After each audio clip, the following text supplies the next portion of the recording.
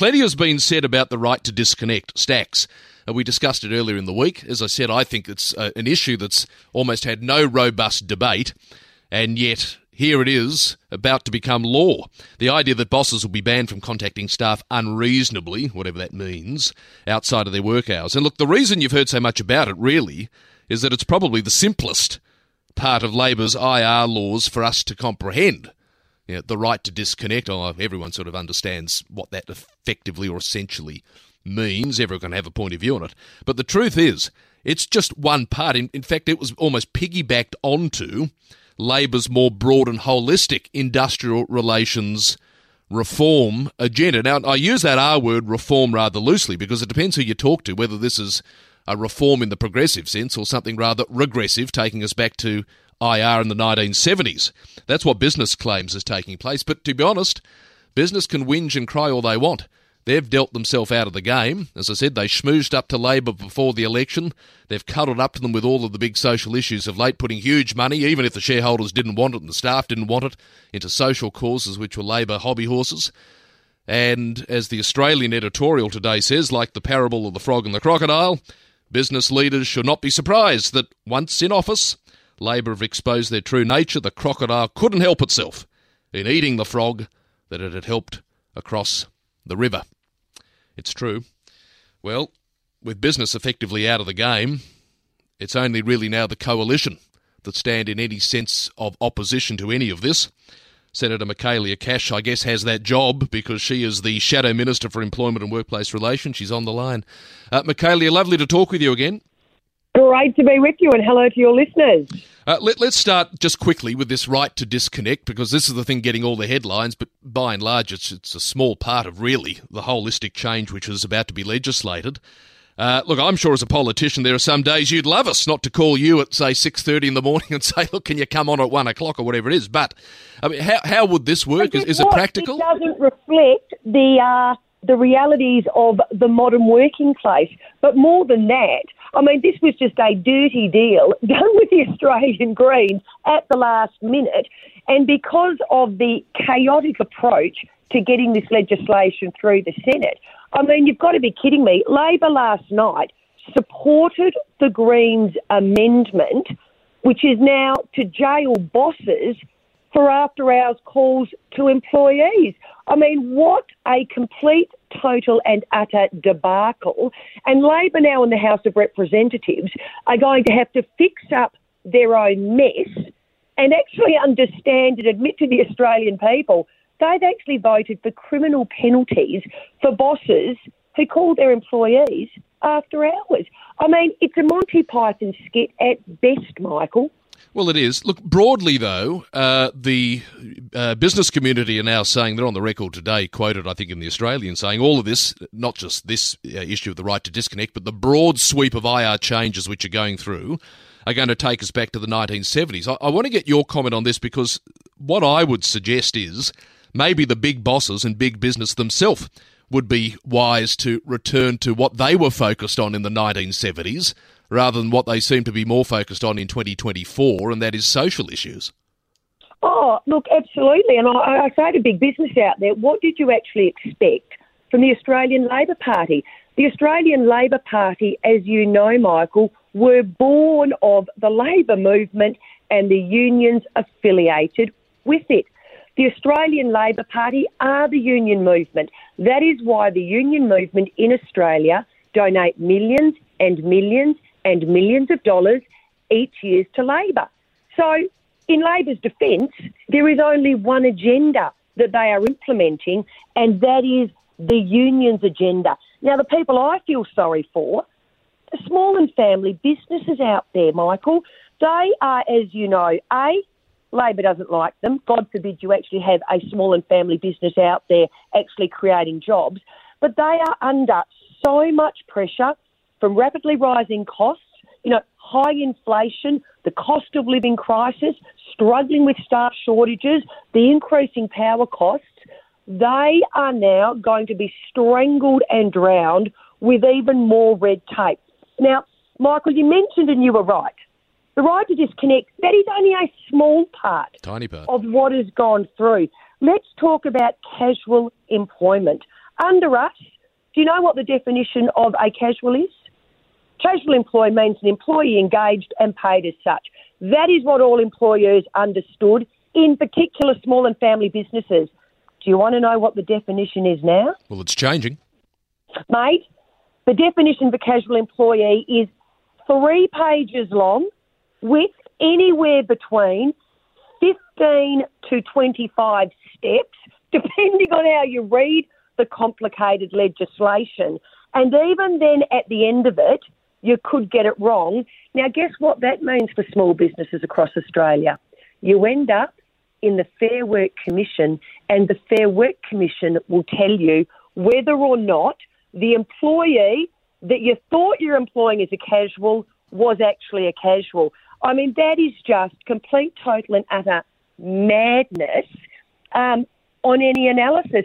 And yet this is what has passed the Senate and will become law, and all businesses in Australia will now have to comply with. And yet, Michaelia, this is the great concern with the Australian body politic, and I put myself in this and others. These are complicated issues to understand, and I don't claim to understand them holistically, certainly not as comprehensively as you.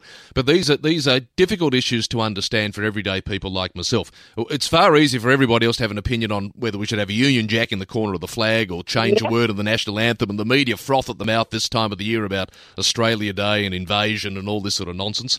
And yet these things going on in the Parliament, particularly in the Senate where you reside, are game changers, are they not, for industrial relations and therefore the way that all of us interact in the workforce and the productivity of the economy, and it almost gets no mention.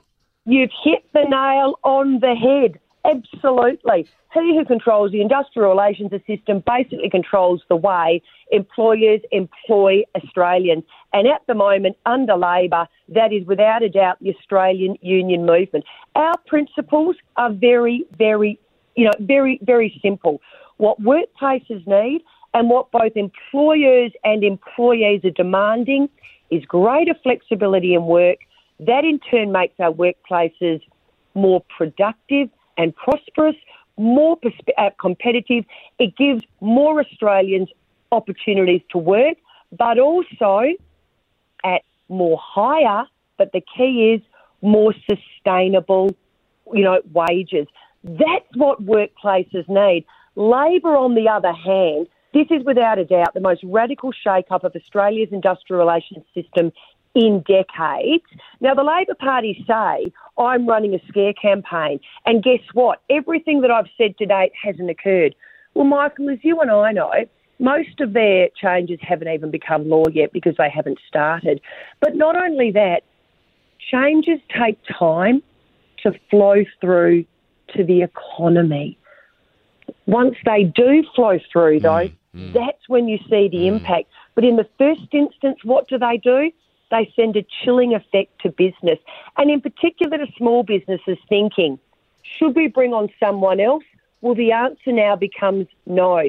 And what about those people out there? Many of them will be your listeners who are thinking, I'd really like to work for myself. I'd like to run a business. They actually look at this legislation and they say, why would I bother? I mean, the attack on self-employed people that has now gone through is actually, it's quite disturbing. I mean, the government has legislated a simple attack on Australians who want to be their own boss. Think about tradies. I mean, they hate people who want to be their own boss because you can't unionise them. So what they've done here is they've basically added complexity and confusion into the relationship. But more than that, they've actually allowed the Fair Work Commission to say, we've decided you're not self-employed, and guess what? We're going to call you employee-like. And do you know what the Fair Work Commission then gets to do? Tell you what your minimum conditions are. Again, I fundamentally believe in tradies. I fundamentally believe in the right of the self-employed people. I love it when someone says to me, I want to be my own boss, because guess what? I'm from the party who wants to get out there and back them every step of the way. Well, the bad news to every self-employed person out there is, please take a really good look at this legislation. I'm assuming you're going to have to do that at midnight on a Sunday. That's right. because it may well impact you. But again, the front pages say it all. IR, heading back to the 70s. Now, Labor would like to say that's the coalition running a scare campaign. Well, guess what? It's not.